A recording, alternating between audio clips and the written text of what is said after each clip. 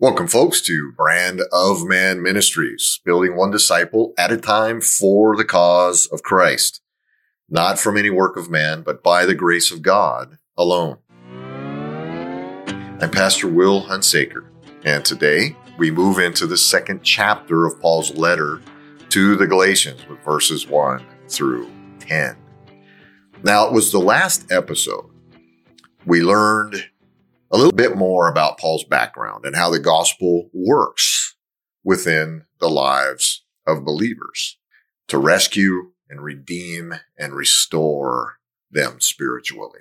Today, we will learn how the gospel provides freedom and liberty from religious ritual and ceremony as we are made righteous before God only by the person and work of Jesus Christ. So here is Paul's writing to the Galatians, chapter 2, verses 1 through 10. Then 14 years later, I went back to Jerusalem again, this time with Barnabas, and Titus came along too. I went there because God revealed to me that I should go. While I was there, I met privately with those considered to be leaders of the church and shared with them the message I had been preaching to the Gentiles. I wanted to make sure that we were in agreement for fear that all my efforts had been wasted and I was running the race for nothing. And they supported me and did not even demand that my companion Titus be circumcised, though he was a Gentile. Even that question came up only because of some so-called believers there, false ones really, who were secretly brought in. They sneaked in to spy on us and take away the freedom we have in Christ Jesus. They wanted to enslave us and force us to follow their Jewish regulations. But we refused to give in to them for a single moment. We wanted to preserve the truth of the gospel message for you. And the leaders of the church had nothing to add to what I was preaching. By the way, their reputation as great leaders made no difference to me, for God has no favorites. Instead, they saw that God had given me the responsibility of preaching the gospel to the Gentiles, just as he had given Peter the responsibility of preaching to the Jews.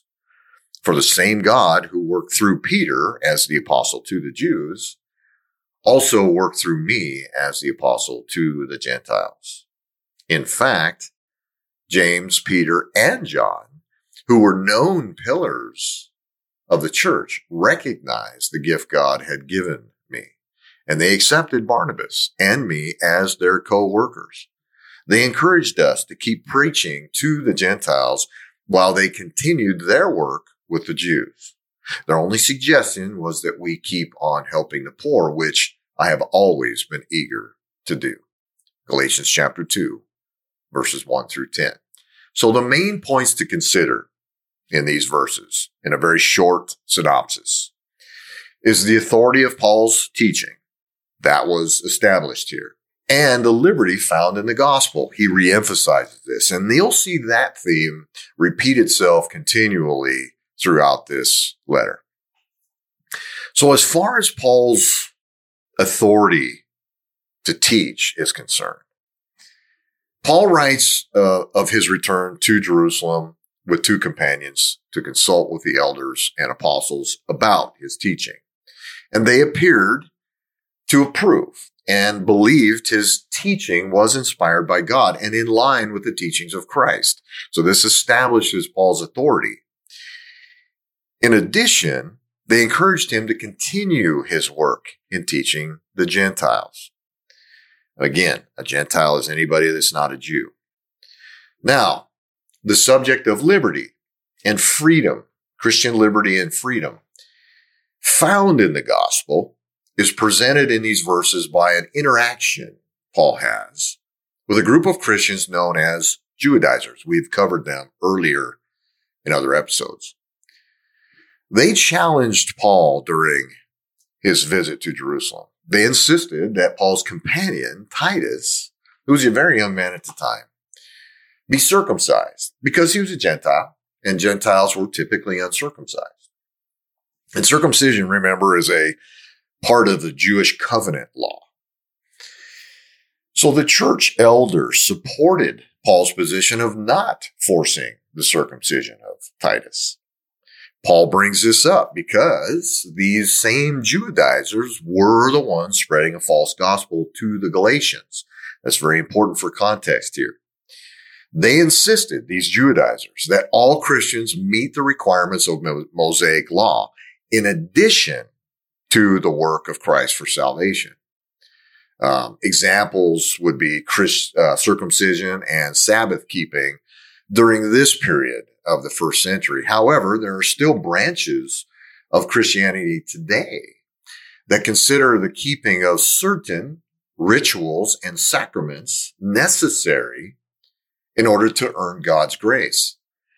So essentially, these modern day Judaizers stress that the work of Christ in salvation cannot be complete without the assistance of the person being saved. This is the false gospel that Paul was warning the Galatians of. So Paul's urgency is notable in verses 3 through 5. These false believers had slipped into the church and posed the threat of diminishing the freedom and liberty found in the work of Christ, to return to an additional work of man, the need of additional work of man. So these folks, and I'm going to reiterate some of this because it's very important for the context of this epistle. So these folks claim that additional work needed to be added to the work of Christ. So that wasn't good enough. They essentially stood at the base of the cross, looked up at the crucified Savior, and said, yeah, I think we need to add some more to that. And that Christians did not have the liberty, the freedom to believe that their salvation came only from the work of Christ. You get that today. Other work was still needed, specifically in this case, circumcision. Now, simply put, these false brothers were enemies of Christian freedom. But you can see here, Paul was a steely-eyed freedom fighter. He refused to comply with a false gospel. He said this, but we refuse to give in to them for a single moment. We wanted to preserve the truth of the gospel message for you. That's Galatians 2, verse 5. Paul knew that if believers wanted to protect Christian liberty, they would have to fight for it. And the way we fight for the gospel is with hypervigilance. We stay focused and unwavering to the biblical truth. Regardless of what other people say, if it's not in Scripture, it's not there. Now, people in the first century, as well as today, do not want to be told there is only one way to salvation. It is arrogant. It's offensive. That's their feel. The gospel is cool to them as long as it minds its own business. So whether it be from the false gospel of merited grace or the onslaught of social pressures we see today, we will not allow the liberty found in the person and work of Christ to be compromised. We will stand our ground at the base of that cross and at the entrance of the empty tomb. That's the gospel, the life, death, and resurrection of Jesus Christ.